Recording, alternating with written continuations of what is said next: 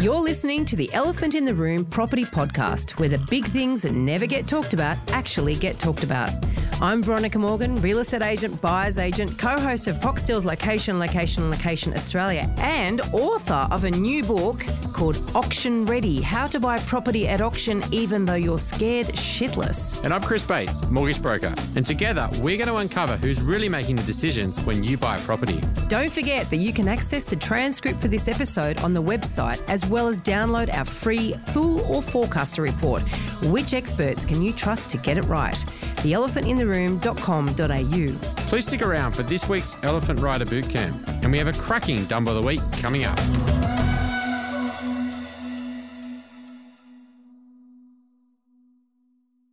Before we get started, everything we talk about on this podcast is general in nature and should never be considered to be personal financial advice. If you're looking to get advice, please seek the help of a licensed financial advisor or buyer's agent. They will tailor and document their advice to your personal circumstances. Now let's get cracking. Today we're going to discuss some newly released granular data on Australian property investors. It's a snapshot into the decisions that individual investors have been making, and they are, quite frankly, a little alarming. The author of this work describes it as nuanced, measurable information on real-life property investors and their holdings across both location and sector. The report is relevant and in-depth in a way that big data sometimes struggles to be. Are you curious? Well, we certainly are. So we've asked the author, Mike Mortlock, to join us to discuss his research. Mike is a managing director of MCG Quantity Surveyors, and he has completed thousands of residential and commercial schedules from units to hotels to trout farms. Through his work with clients over the years, he's been given unique access into the behaviour and outcomes of 1,000 property investors. You may remember Mike from episode 60, where he revealed his personal moral dilemma of having a business model that benefits from property investors being sucked in by spruikers. Thanks for coming along and bearing your soul again, Mike. Thank you for having me. And gosh, what an intro. It's always good to write your own review, isn't it? It is. Good to chat, Mike. We've been reading your 1,000 assets study. Can you tell us, our listeners, a little bit about what you've done and how you've come to put it together, just to kind of, because a few interesting insights that are on the back of that you found out. Yeah, well, I'm a data nerd, as you guys well know, and anyone that's probably heard me speak before. And when we started the business, what we wanted to do is we wanted to share data that had never been seen within our industry before. And we collect answers to questions that other places don't, just by virtue of the work that we do. So the first real data release we did was we grabbed 1,000 residential assets, and we were the first depreciation company to say, well, the average deductions for an investor aren't between $5,000 and $10,000. They're $9,183 exactly, right? And I gave a couple of decimal points just to show that I was really paying attention. Now we've got 4 lots of 1,000 residential depreciation schedules from residential property investors. And that has given us the ability to see the trends and have a look at what investors are purchasing and any changes in behaviour over time. So you're looking at your clients. Is there any sort of particular skew you think that might make it not that representative of the whole of Australia? Absolutely, and that's a great question. The data is only as good as the people that think we're pretty cool and they should work with us, right? And by virtue of the locations that we are more active in. So, for example, when we break it down into some of our state-by-state analysis, we purposely leave a couple of states out because our data wasn't such that we thought it was telling an accurate enough story. So I've certainly always been concerned about, look, is this representative enough? Like, yes, it's 1,000 people at a minimum, and that's kind of like the statistical minimum of what is enough to be able to tell a representative story. But when we had a look at the percentage of investors buying established properties versus new as part of the negative gearing debate, so you might remember Mr. Bowen was saying that there was a 96% failure rate, so people were buying established. We actually found that figure to be 46%, and that matched the data that came from the mortgage aggregators AFG, and their data would be massive compared to ours. So we thought, actually, like, they've got a proper sample compared to us, and our figures were almost identical. So that gave me a little bit more confidence. And I certainly take your point, but I think that based on that, we're of the view that, yes, this is valuable data. I remember that because, there was, we won't go and revisit the whole negative gearing argument, but certainly I was incensed at the time at the misuse of data. And that was a very, very good example. And I know when that hit the press, it was like, wow. So does this put into doubt everything else that, Labor had been claiming at the time? And there were lots of other anomalies as well. But what are some of the things that you are finding out, or you have been finding out through this exercise, that is not or has not been captured in the big data? Yeah. So one question that we ask that I can't see where it would be available elsewhere is the percentage of people that live in their investment property prior to renting it out. So if you think about when we're engaged to do a depreciation schedule, someone has to buy or build a property, and it'll either be an investment property from day one or they'll live in it and then they will engage us. So we have a pretty good idea of whether they've lived in the property or not, because then, of course, they need to engage us, and we can see the time between when they bought it and when they actually made it available to produce income, because you can't claim deductions until the property's available to produce income, i.e. a rental. So we have to ask that question. And I don't know any other industry that asks that question. So we actually found that 25.7% of landlords live in their investment property before they move out. And that was a bit of a surprise. If I had to guess, I might have said 10%.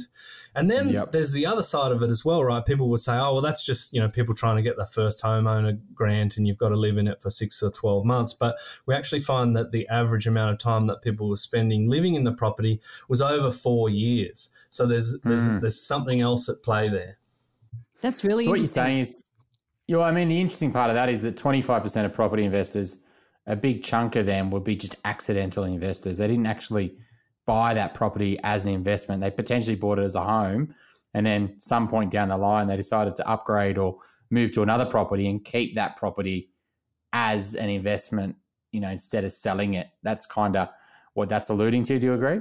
Yeah. In fact, that was an article that we had in the Courier Mail that went through to news.com. That was the rise of the accidental investors. Now, they're not all going to be accidental. Sometimes this would be a strategic thing.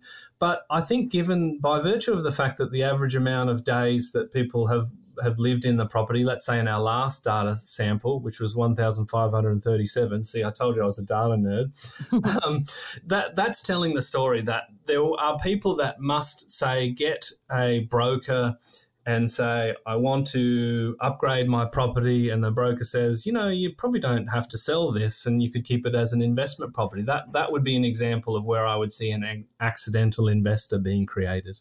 Yeah, definitely. And also, if people get a transfer and they move interstate or overseas, there could be a real reason to think, well, I'm going to return and I will keep that property for a period of time. Yep. But yeah, it is interesting that the accidental investor concept. And I wonder how, because in a way, I guess one of our arguments when we're behind this podcast is we want people to be more conscious about the things that they're doing around property in particular.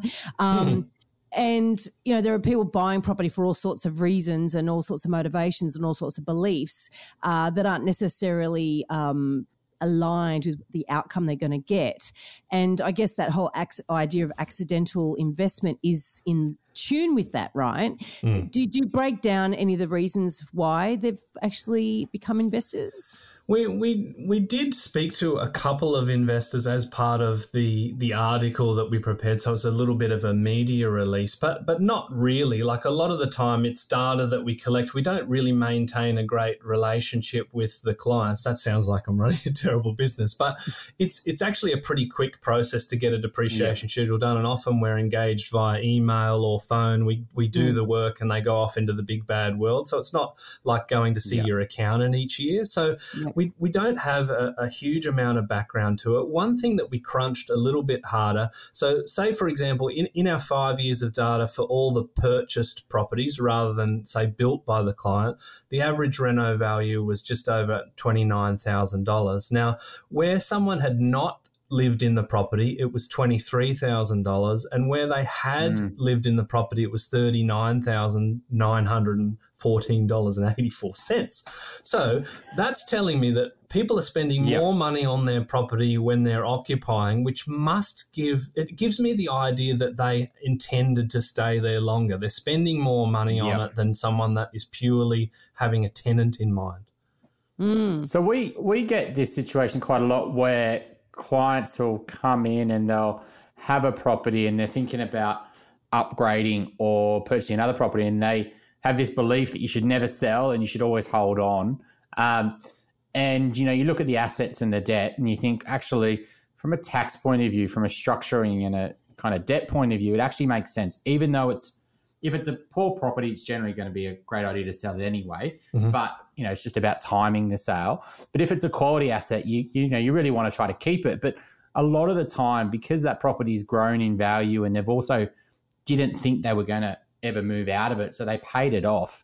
From a tax and a loan point of view, it generally makes sense to actually sell, buy the new home, and then go buy another investment property so you can have a much bigger tax deductible debt. So what this is kind of saying is that people are kind of ignoring that, or potentially their properties haven't grown, and they're just I guess, trying to hold on to it because of the belief that you should never sell, rather than potentially something that's a better strategy.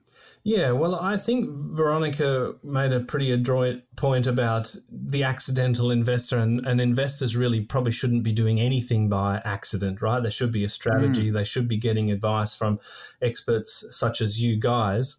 I completely agree with you. It might not necessarily be the right decision, but by virtue of the fact that we have found at least a reasonable chunk of people that are doing something by accident, then that sort of has wider implications for investment decisions, across the whole property sphere. While we're there, though, have you seen that there's a huge location bias? So, a lot of your property investors, let's say you're in Newcastle, so, investors have got their properties in Newcastle, their investment properties. Have you got any data on that, or have you seen that consistently over the years in your job? No, so you're asking the question, the gap between where the people live and where they invest? Yep. That's a great question. We're actually building that data. We don't have as accurate data on the actual location of the investors themselves, like their postal details. It's not as robust. That is in the works. But anecdotally, we do find that your average investor is investing pretty close to where they live. You can sort of see that anecdotally when we know where they're actually located themselves and where their investment property is. That's something that I think is slowly changing over time, and it'll be interesting to see the trend in the data as that comes through our system. But certainly people want to invest in areas that they are familiar with themselves, especially if they're not using an advisor. So let's just sort of go back a minute to, I guess, so our listeners can understand the process that a client might come to you and then you would do that work. So tell me if I've got this wrong. So somebody buys an investment property, or they decide to move out of the home that they've been living in and make it investment property. Their accountant normally, I would think, would suggest to them, look, you need to go and get a depreciation schedule because the depreciation will be tax deductible. They go and contact you or a company like yours, and you go and inspect the property and then put together a schedule, which then they give back to their accountant, and every year at the tax time they include whatever deductions they can. And so, like you say, they engage with you often by email. You may not even talk to them, and you would only do one. You would only do that schedule once, right?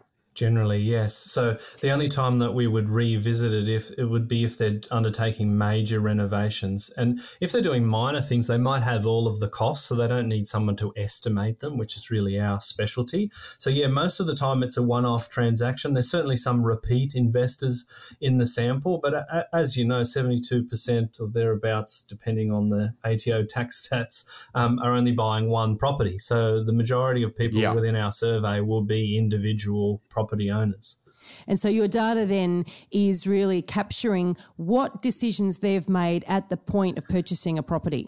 Yeah, so we know where they've bought, we know what type of property that they've bought, whether it's a unit, a house or a townhouse. We know whether they're buying new, and by virtue of questions that we need to ask or analysis that we need to do, we would know whether the property was built after 1987. That's a very important cutoff date for us. We would know the renovations that they're doing. We would know the floor areas, and of course the data that we collect, which is the total construction cost, which is our estimated cost, and all of the deductions as well. And when we're talking unit developments, we also collect the number of units within that development.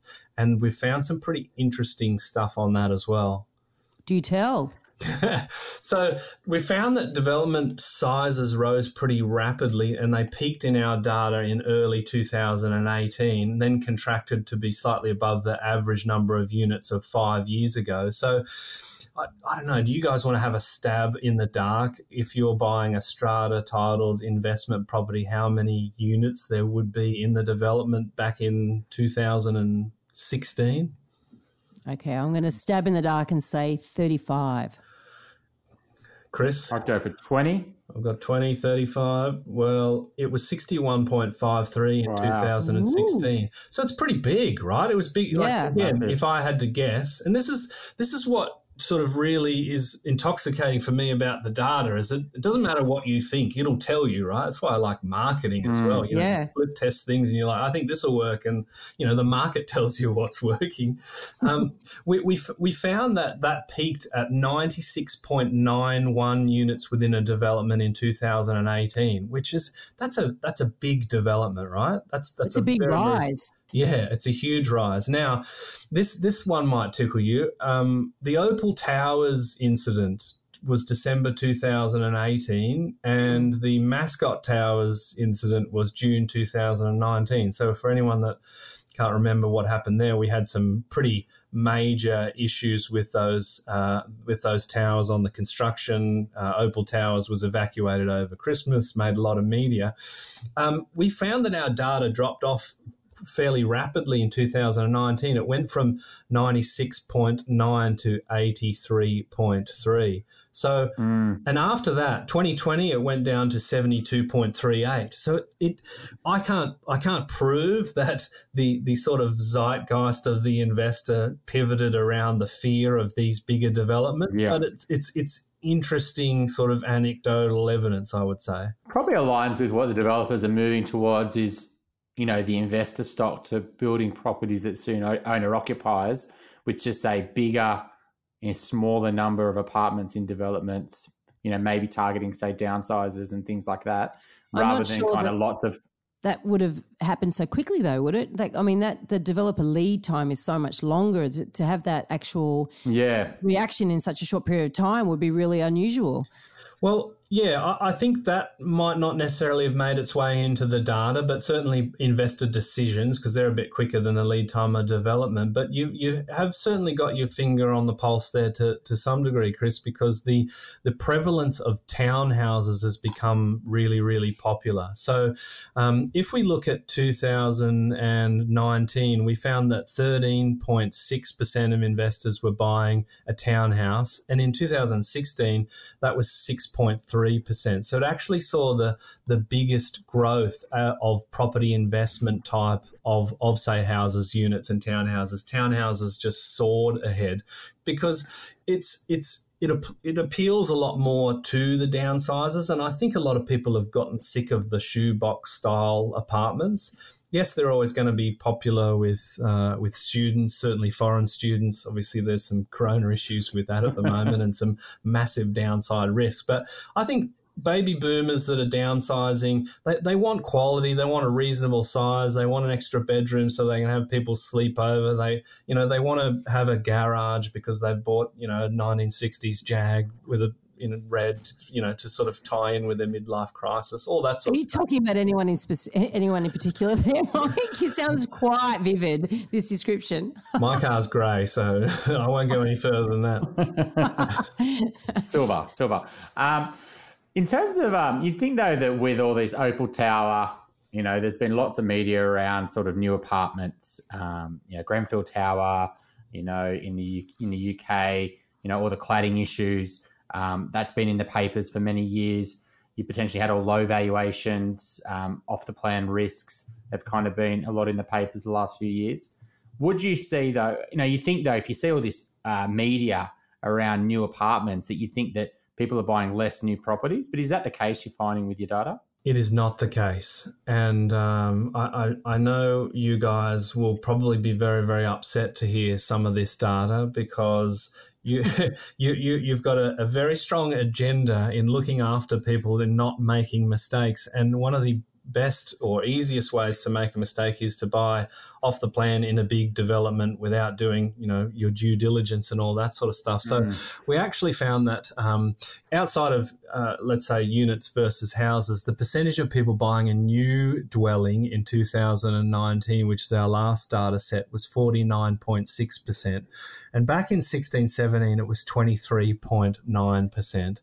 And if you look at the people that are either building or buying a brand new property. So, for example, if you're a property investor, you can engage a builder to build an investment property.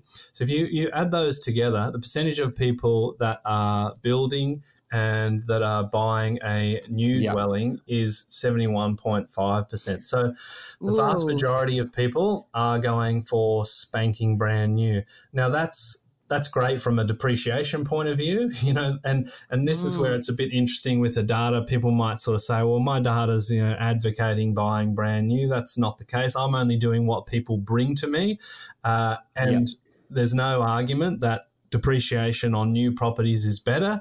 And people ask me all the time, what should I buy to get maximum depreciation? And it's the sort of investment that would make you guys terrified, right? And me as well, because it's going to have 6 levels of basement. It's going to have, why stop at 90 apartments in the complex? Let's make it 1,000, right? Because you get a share of the 10 $6 million lifts, all that sort of stuff. That's what makes the depreciation great in these big high-rise complexes. I don't know what to say. Over 70% of the investors that have been coming to you buying brand new or getting something built. Yep. And it's horrific. It's absolutely horrific. Yeah, I'm speechless. Do you get lots of your clients through accountants? Yes. Because this is, part of the problem, this is not a shot at accountants. It's just, I guess, the ignorance of, or I'm not understanding the ramifications of how different properties perform and the impacts of the clients that are buying these properties, their decisions. But, what percentage of your customers come via accountants? Because a lot of investors don't even know depreciation reports exist, which is one of your problems that you're probably trying to solve. But, if most of yours come from accountants, can we kind of put a bit of blame there that accountants are potentially sending them down this rabbit hole where, they're basically buying you because of tax deductions? We could certainly try. And you're right that I've been trying to educate investors on their entitlements for more than a decade. A lot of the time you'll find that accountants will go and do their tax return with their client and they'll be surprised to hear that the client has purchased a new investment property, which is never a good idea. If you're a property investor and you have an accountant, well, if you don't, get one, get a good one. You really should be saying, oh, look, Mr. or Mrs. Accountant, I'm looking at an investment property. What structure should I buy it in as an absolute minimum, right? Because that has huge implications implications for the amount of tax that you pay, and of course the safety of that asset, depending on whether you own a business and all that sort of stuff. So, look, I think it would be a bit unfair to have a go at accountants for that, because I think a lot of them would actually just be trying to sort of tidy up the mess of what's been purchased. Certainly there are accountants and financial planners that are plugged into networks with developers that can, of course, get a commission if they're placing people into certain assets. I think it's always a good question to say, you're recommending this property. How does that work? What are you getting paid? Blah, blah, blah. But I think it really just comes down to the education of the individual investor. And we kind of we've built this society where we like shiny new things, right? You've only got to look at the queues for the new iPhone and all that sort of stuff. I think people are attracted by the marketing that goes together with these apartments and these new properties. We all like the new stuff. Yeah, it's very true. We actually did an episode some time back, and I'm trying to remember the number, with what was her name, Chris? From a company that actually does the marketing, Kat Burgess, and we really talked about all the marketing around these new complexes, and it's true. I mean, it's that creating that FOMO, it's creating that the dream, selling the dream basically. And the reality is it's all very nice to sell a dream, but particularly if you're buying an investment, it's got to deliver. And yeah. And so many of them don't, which is really, really horrible. But I think the state government's also a massive to blame here, unfortunately, in every state. I mean, we've got a client just this week where he admitted it. He's a podcast listener, and he's bought it off the plan in Adelaide. It was kind of a 1-bed sort of 2-bath, and he openly admits that he fell for all the state government things that it was throwing at him, the first time owner grant, stamp duty exemptions, etc. So unfortunately, a lot of investors, the state government encourages all this because they push people down the wrong sort of stream. It's a classic. I was about to say, it always astounds me why you'd actually build a 1-bedroom, 2-bathroom apartment. Yeah. They do exist, but why? Well, you just guess sometimes. Through the week, you go to one toilet and then you save one for Sunday best. I think it's for depreciation, isn't it? Well, the bathroom areas are pretty good because as a cost per square metre, there's so much tile and waterproofing. It's good, but I mean, you've heard me prattle on about the nerdy stuff already. I was just wondering whether the marketers actually, it's such a big push that you get great depreciation as if you put 2 bathrooms in, it actually does increase it. Maybe. That's an interesting conspiracy theory. I can't tell you that I've looked behind the curtain and can give you categorical evidence, although maybe if I have in my industry, I couldn't tell you. I think you touched on a really interesting point there, Chris, because you look at construction, and the government sort of said very, very recently that they're looking at giving people $50,000 if they're getting a brand new property. I think with the construction industry, they're a big employer, right? And the construction industry is very important for the economy, and of course the affordable housing debate always comes up around election time. I don't know that the government is necessarily pushing people to new property, but by trying to stimulate the construction industry, that just kind of happens by proxy. Or do you think that there is something more at play? I think they're pushing particularly first home buyers and investors towards new property. I mean, you look at policy, you look at the fact that they've got first home buyer grants that they get more money if they buy new than they do if they buy existing. And the same with investors, negative gearing and the way that depreciation is currently set up is heavily skewed to new.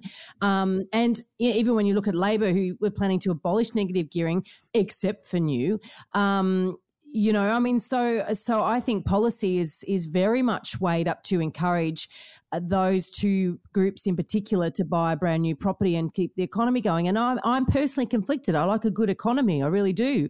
But I also realise that individual purchases are the foundation of our economy, and that's a bit unfair because they generally are the ones that lose money through the whole exercise. You got individuals, first-home buyers, people who are buying their first investment property and are taking all the risk. They're putting in all the money that they've worked hard to save.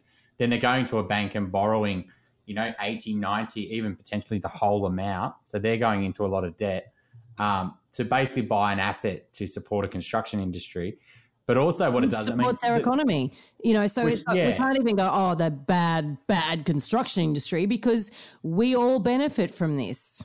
Yeah. And then I think the cost of an apartment, if you break down what that cost, where that money goes, some of it goes to the construction company, but a lot of it goes in taxes to the government. A lot of it's a tax on the development, a tax on, you've got stamp duty, land tax, you've got profits of the construction company. So there's all this, when you break it, rates. At every level of government. And then at the end of it all, you got stamp duty on top of it. So they tax. It's a cunning ruse, isn't it? Oh, isn't it? But, that's an interesting point about how we're incentivized towards new. And here I am maybe even disagreeing with myself from earlier. But, when you consider the major depreciation changes, which I think we talked about on the podcast last time. So on the 9th of May 2017, they yanked away plant and equipment deductions for established property. So you basically have to buy new. Now, we found that the average deductions were quite adversely impacted by that change. So the deductions dropped, around about 60%. I don't have the exact data in front of me, which is a surprise, I know.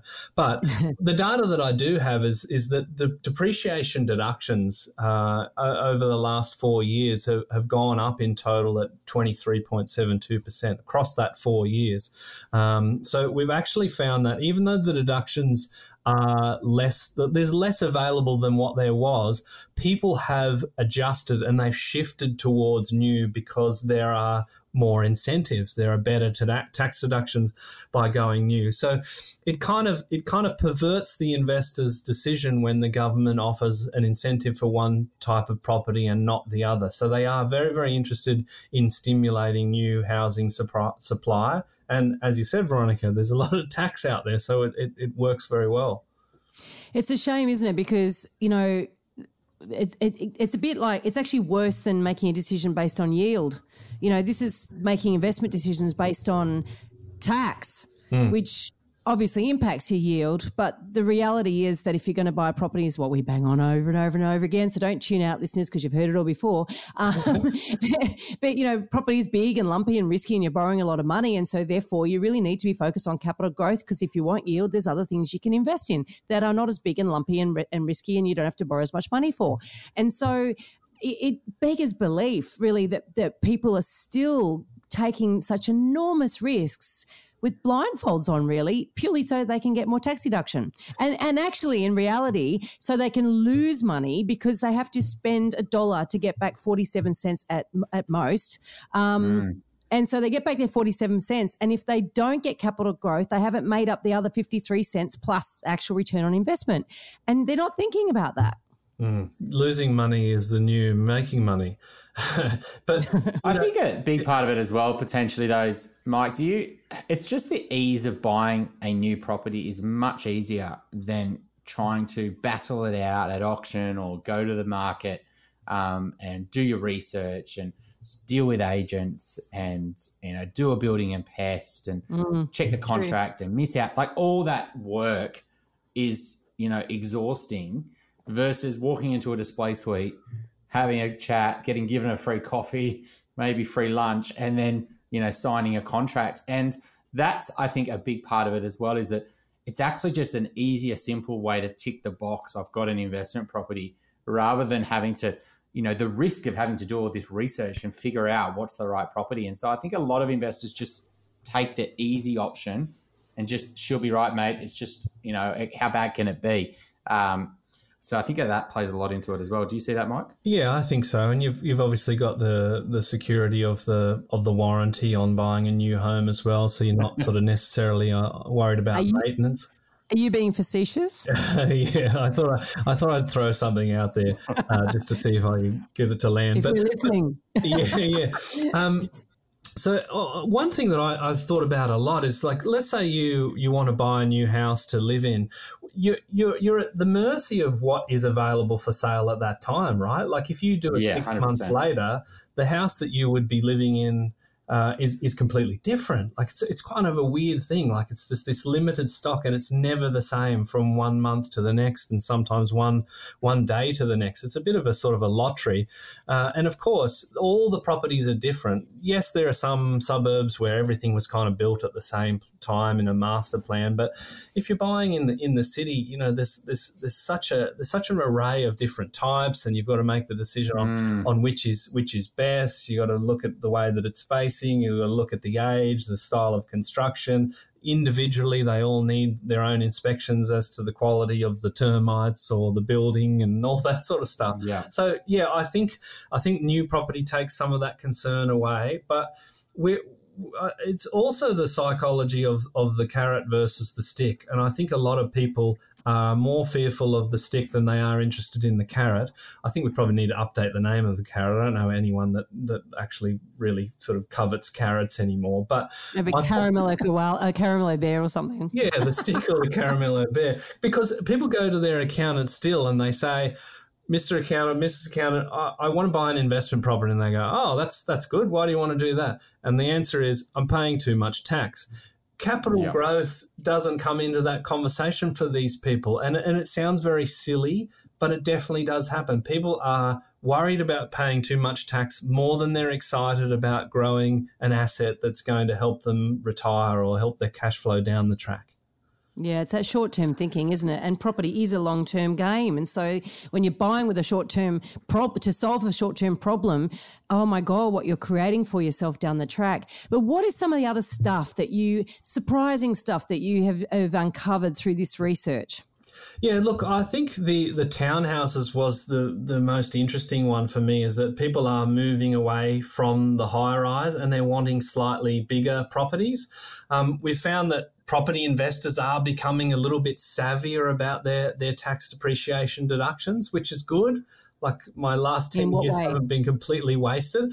Well, the time that they're taking to order a report, that's a really big one, right? Because if you wait too long to order a depreciation schedule, you can miss out on potential deductions. So you can back claim 2 financial years, but if you're buying a property and you're waiting more than 2 financial years, you will miss deductions. And we found that. Okay, but here we go. Mm-hmm. Because you've got more people buying new, that's on the increase, then they are advised when they buy, obviously, that they know in advance that is something that they need to do. Whereas if they're buying established properties, they may not know that. So that could be that they're not necessarily making better decisions around that. They're actually just that's part of the marketing spiel. Yeah. Absolutely. I think that would definitely be at play. But again, a bit like the living in the property, and that must be the first homeowner grant, the average time from purchasing a property to ordering a report is 524 days. So, even allowing for people to buy brand new and they get one straight away, I still think that a lot of people are holding off.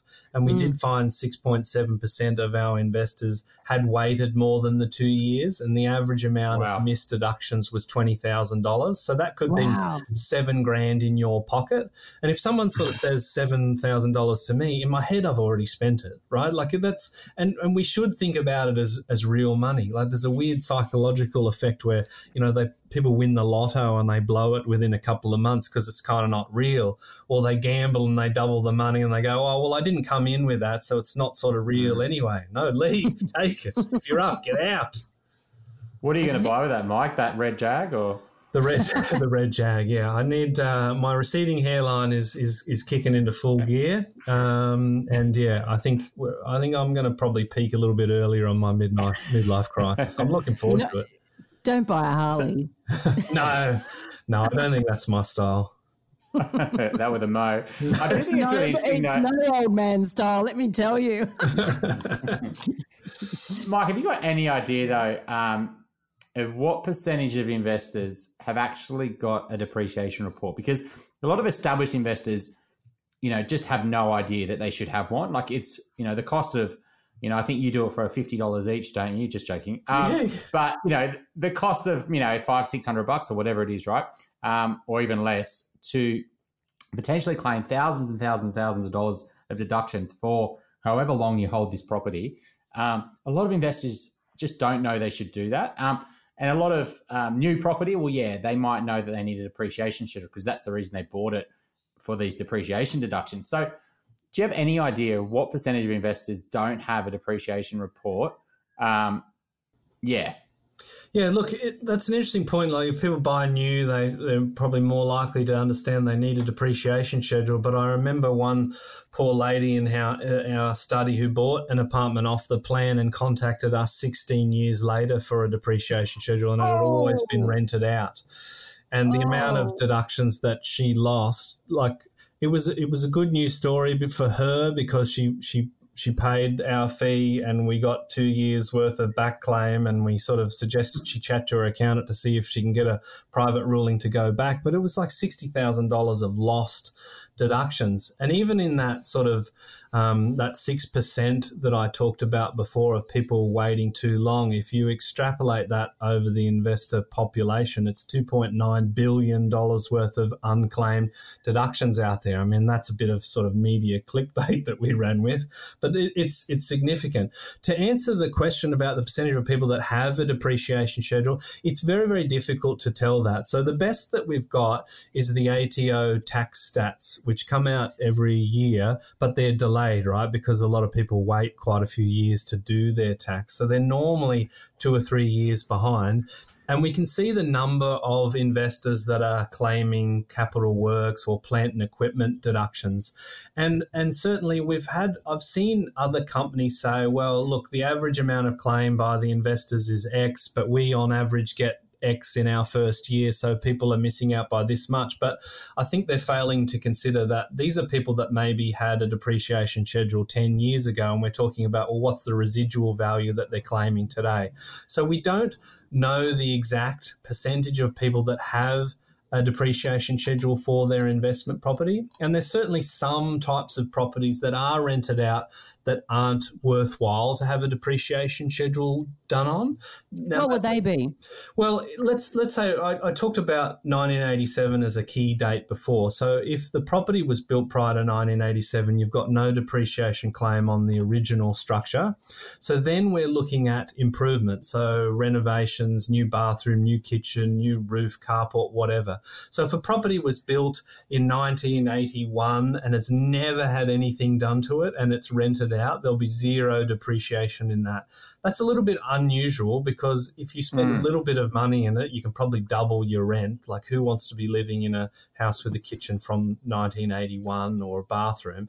So it's not a huge chunk, but that also is another gap in us being able to tell the percentage of people that actually have a depreciation schedule compared to the investors at large. What else do you think, or what other myths or fallacies do you think that your research sort of uncovers as being myths or fallacies?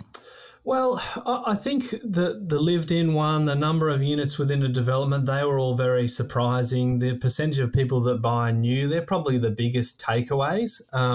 We're finding a lot of people are spending more on renovations to their properties than before. So I think it's reasonable to extrapolate that people are holding a little bit longer than they did before, and they're trying to sort of build equity themselves by renovating or getting a yield uplift by doing cosmetic renovations and that sort of stuff. So the rise in average reno spend has gone up 62.88% in our sample. So I found that an interesting one.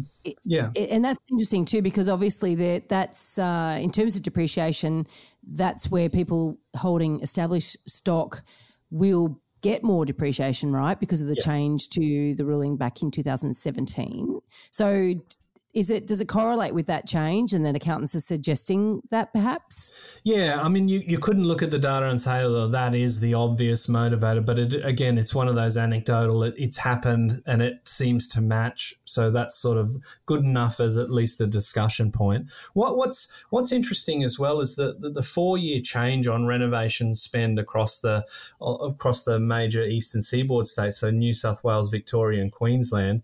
The New South Welshmen have increased by 100%, Victoria 22%, and Queensland down -2%. So that kind of leads me to believe that there is a little bit more available equity for redraw to spend on the renos. And in our last data set, the average renovation spend after purchase in New South Wales was 50 grand, and in Victoria 24 and Queensland 22. So I know Victoria's had a reasonable run, certainly in Melbourne for house prices, but we're seeing a lot more people spending money, or at least people spending a lot more money in New South Wales, and Queensland basically is flat. Do you have a split on houses versus apartments? Because I'm just making a bit of an assumption here that a lot of people that have invested in Brisbane in particular, or Southeast Queensland, if they're from the southern states, would have been buying brand new, in which case they're not going to be renovating, are they? Yeah, so I can have a look at our last data set here, just see what I've got hot off the press for you. So the percentage of people living in properties in Queensland is actually only 16%. The percentage of properties with post-purchase improvements is 39.39% in Queensland. The renovations on houses versus units, I don't have that data in front of me, but that's something that I can crunch for you. I think last time I came on, I had a little page on our website with some data that I shared last time. I'll revive that, which is just our mcgqs.com.au/elephantintheroom.php. Lovely. I don't even think you need that PHP, but yeah, chuck that in the show notes, and I will. I'll crunch that for you, and that'll be like a little show bag for any listeners. Oh, great. Do you want to pop the link for this report we've been talking about in there as well? I will, yes. Anyone listening, thanks to Veronica and Chris, you can get a copy of our shiny PDF, which will help you nod off to sleep for a good couple of months. It's great isolation reading. So, Mike, you've said here about that there's about roughly 50 grand of renovation costs is the average that people are spending on their reno. In terms of, let's say you've bought a property and you bought it, say, 5 years ago, and you're, especially in this current climate, you're potentially having problems with tenants, vacancy. And so, the best way to get a good tenant is to renovate it. How does it actually work from a tax point of view? If some of those repairs are for repairs rather than some are actually improving the value of the asset, and how does that work with depreciation reports? Yeah, well, repairs and maintenance is one of those perennial topics that the tax office talk about, being the thing that they're going to be auditing investors for. And in their recent sort of published sample size, they said there was a 9 out of 10 failure rate on deductions not being claimed correctly. So repairs and maintenance is the key thing to get right. People love repairs and maintenance because it's an immediate deduction, so you can claim 100% of what you've spent as a deduction in the year that you incur that cost.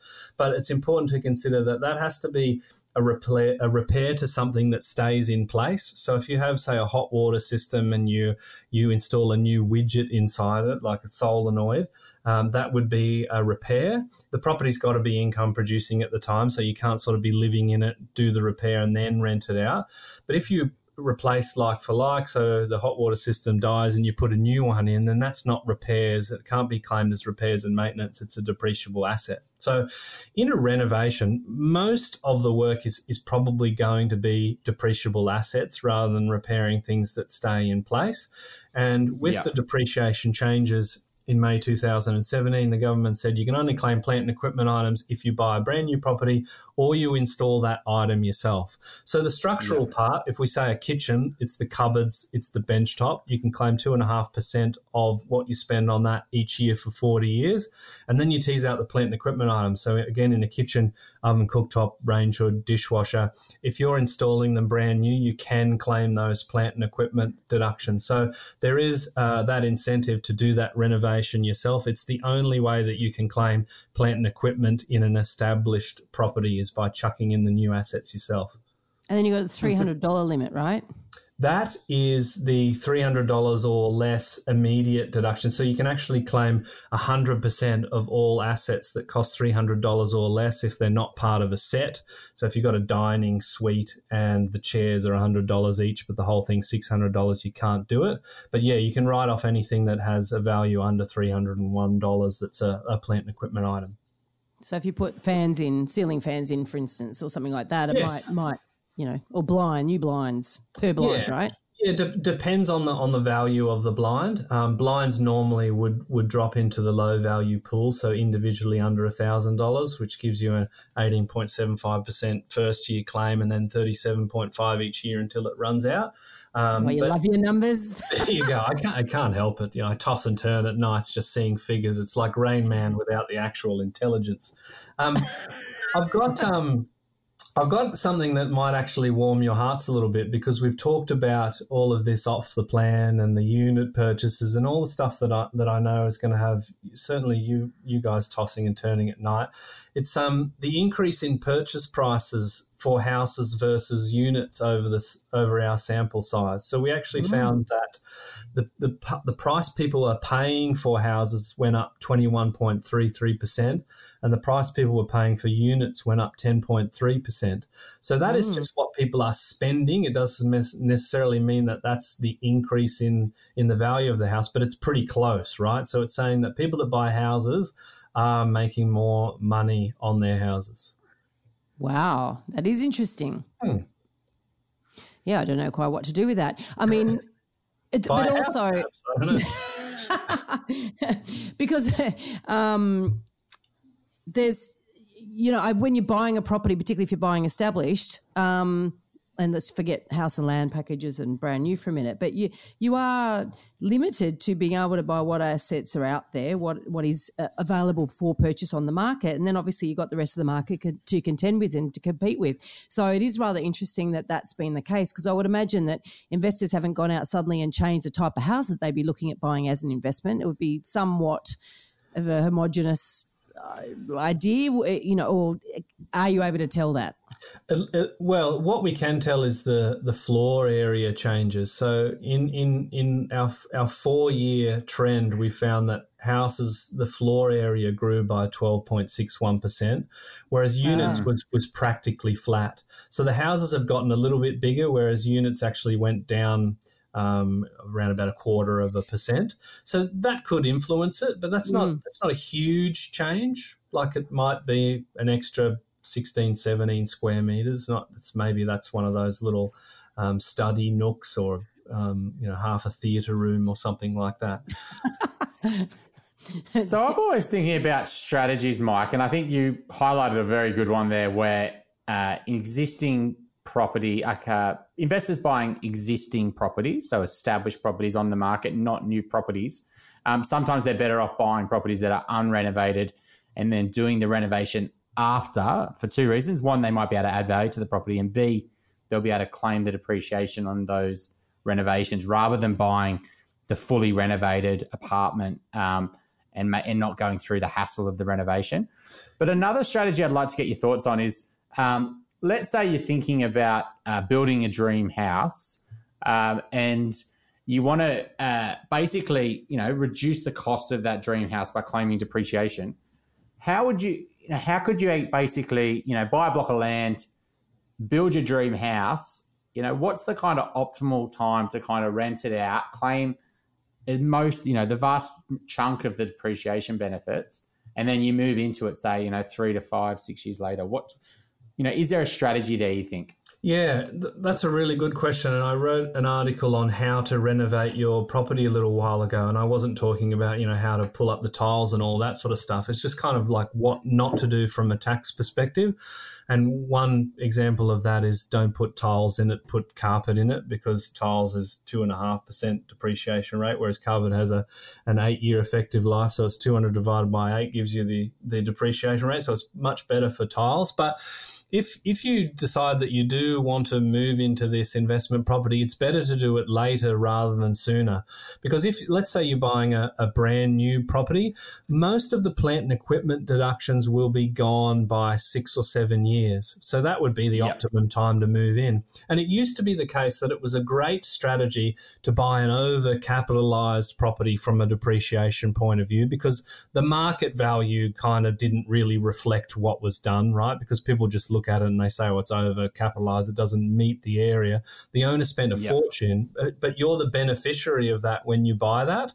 But that's kind of changed now because, yes, you're the beneficiary of the structural work. So that might be the gyprock, it might be the roof, the concreting, the cupboards and joinery and that sort of stuff. But all the plant and equipment items, you can't claim them unless you've purchased them brand new or you put them in yourself. So my advice when in how to renovate a property is don't be living in it while you're renovating it. It's much better to renovate between, say, a tenancy, because if you renovate a property and you occupy it for some time, you can kill off all those plant and equipment deductions. And when the Prime Minister, who was then the Treasurer, said, look, if you're buying a brand new property, you can claim those plant and equipment items. So, nothing's changed.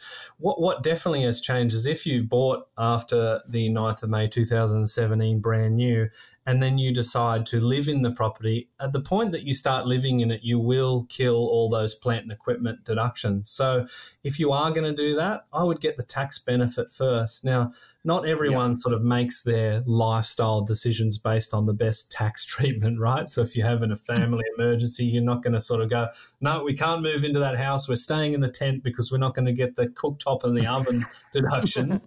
But all things being equal, you probably need to have a strategy and think about the best way to do it if you've got those options.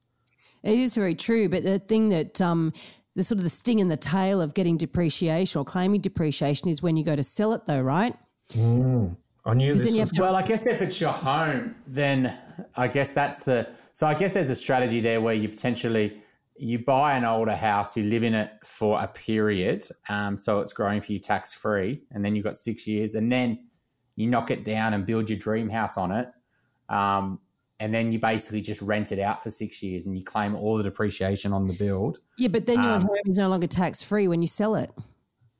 Well, you got to use the 6-year rule on that property. How does that work, Mike? Yeah, look, I'm not going to jump into the CGT aspects of claiming your own residence, but of course, your own residence will be CGT exempt. But the moment that you start claiming depreciation deductions, then you're going to have that CGT issue. And on that point that you raised in paying it back, I think often this is the question that I sort of get heckled at a presentation. So if I'm asked to present for a property group or something like that, there's always sort of someone at the end that sort of says, oh, why would you do it? Because you've got to pay it back. Well, it's only really the structural part that you need to worry about. So let's say you buy a property that was built in the 90s for, this is just going to be easy for my maths, $100,000, you sell it for $200,000, you've made $100,000 capital gain. If you claim $20,000 worth of Division 43 deductions, so structural deductions over that point, then you've made $120,000 capital gain.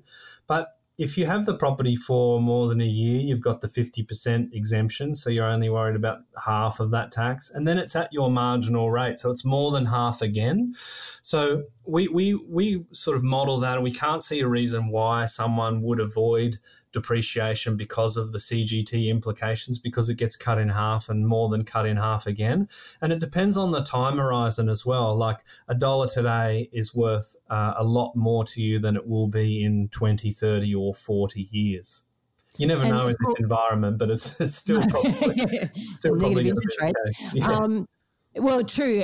The thing is also that you've got the cash flow, from an investor's point of view, you've got that cash flow boost while you're, in the early years of owning that property. But there's also, I just think that that's one of the things that if someone is looking at a strategy to try to maximize their deductions, if they're going to renovate their own home, as in the scenario that Chris put forward, they also have to understand that's you don't just draw a line in the sand and say, well, that's it.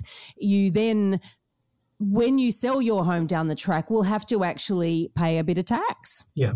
Yeah, and that's why I always recommend an accountant. So we collect accountants' details when we're doing a report, because often we want to have a chat to them, because we can sometimes change our approach to the benefit of the client. It's a little bit harder with the depreciation changes that have come in with the plant and equipment, but we could sort of massage it based on what the goals of the investor was. So if they were only going to hold the property for 3 or 4 years, then the deductions that we're getting in year 35 mean absolutely nothing to them. So when we come across property investors that, use e-tax or do their own thing, we definitely encourage them to have an accountant, and not all accountants are created equal, as you know. So it's important to get one that is specialist with the property stuff, and ask them the question: here's what I'm thinking of, here's what I'm afraid of, the big bad tax man. What can we do? How can we structure it to get the best possible benefit? I mean, building a team around you as a property investor, and I think just in general in life is a worthwhile experience, just from your own learning, and because you're going to avoid making the mistakes that experts will be able to spot from miles away. Preaching to the converted here. I think it takes a village. It takes a village to buy a house or buy an apartment.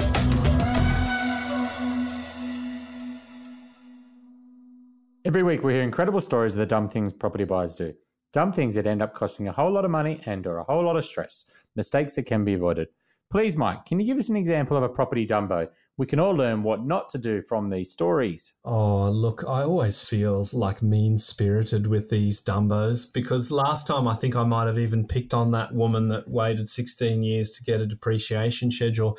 And I think I'm going to make it the person that doesn't consult with an accountant or an advisor in their purchasing decisions and just does something like buying brand new or buying off the plan. I think really, for all the excitement of the shiny brochure or the brand new splashbacks, this could be something that you're stuck with for a long time or forced to sell at a loss, and the opportunity value that you're missing out could be huge. So let's make them the dumbo. Oh, I want a specific example. I know you do. You want me to just point at, Scott Morrison, he's the dumbo. Oh, you can do that. You're right, Dan. I think the solicitor's a big part of that decision as well. Like, I think, a lot of people don't really understand that it's an unconditional contract, that there's no way that they can just walk away with just a 10% deposit. A lot of them believe that. There's a lot of people, the understanding of contracts is a big part of it as well. And you can't just walk away.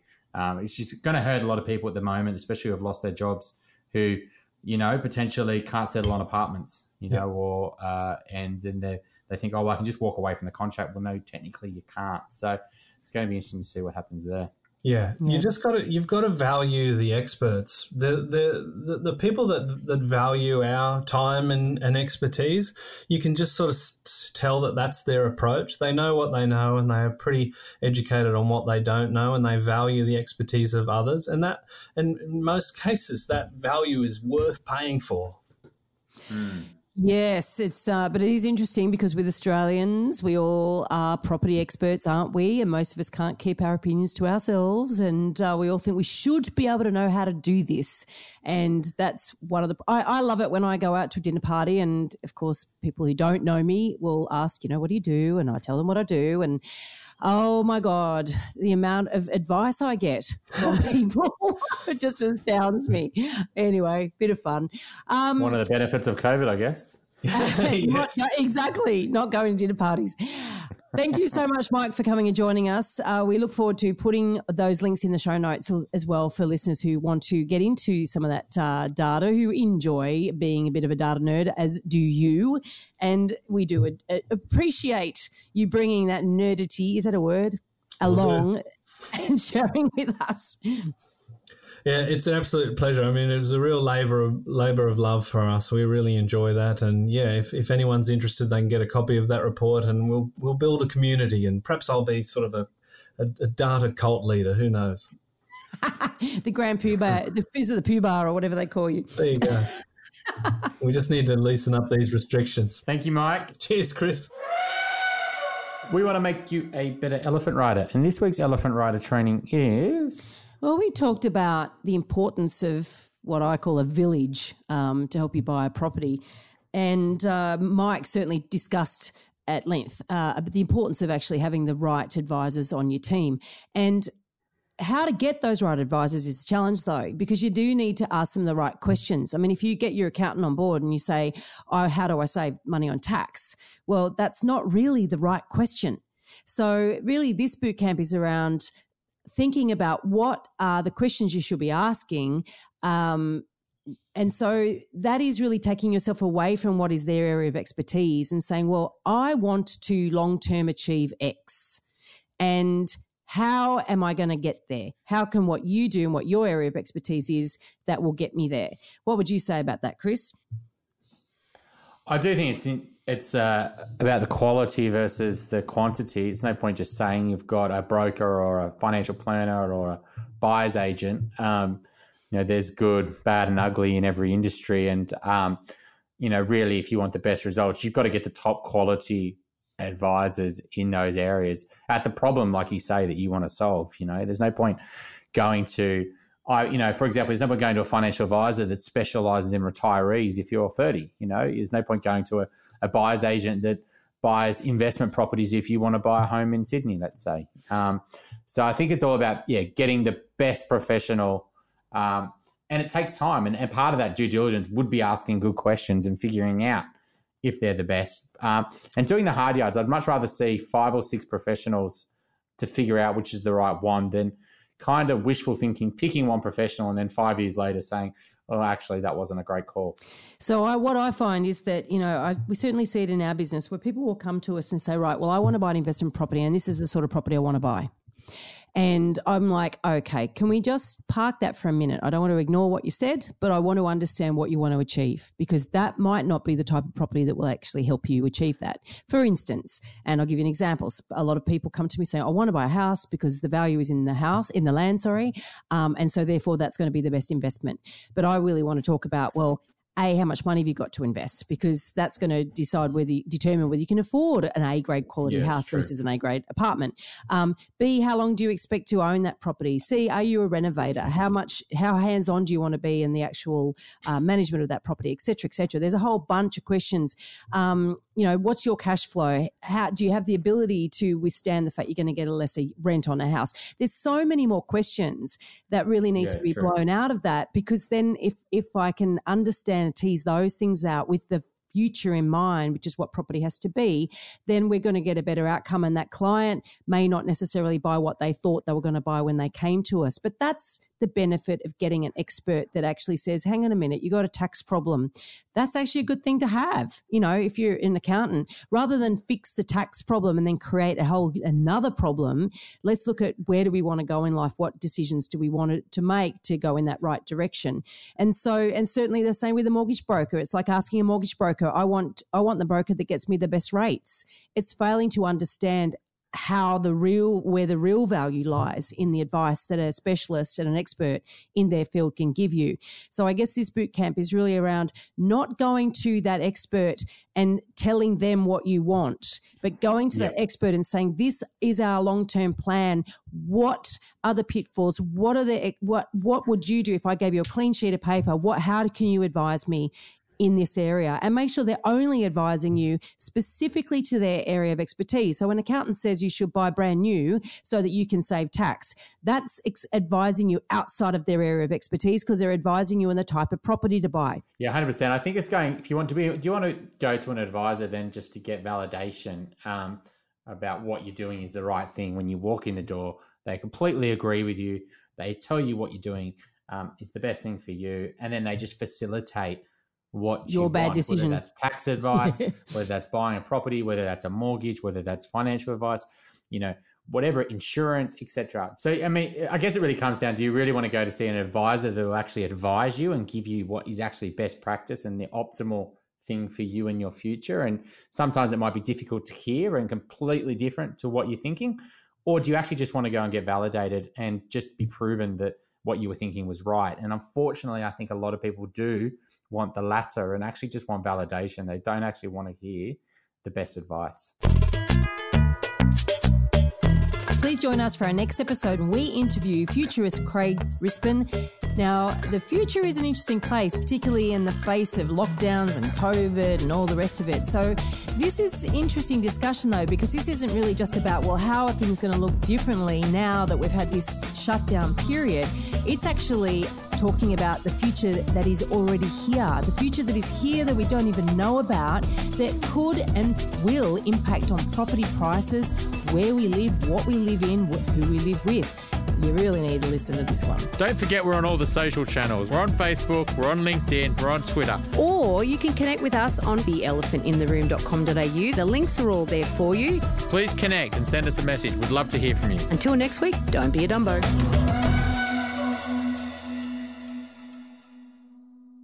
Now remember, everything we talked about on this podcast is general in nature and should never be considered to be personal financial advice.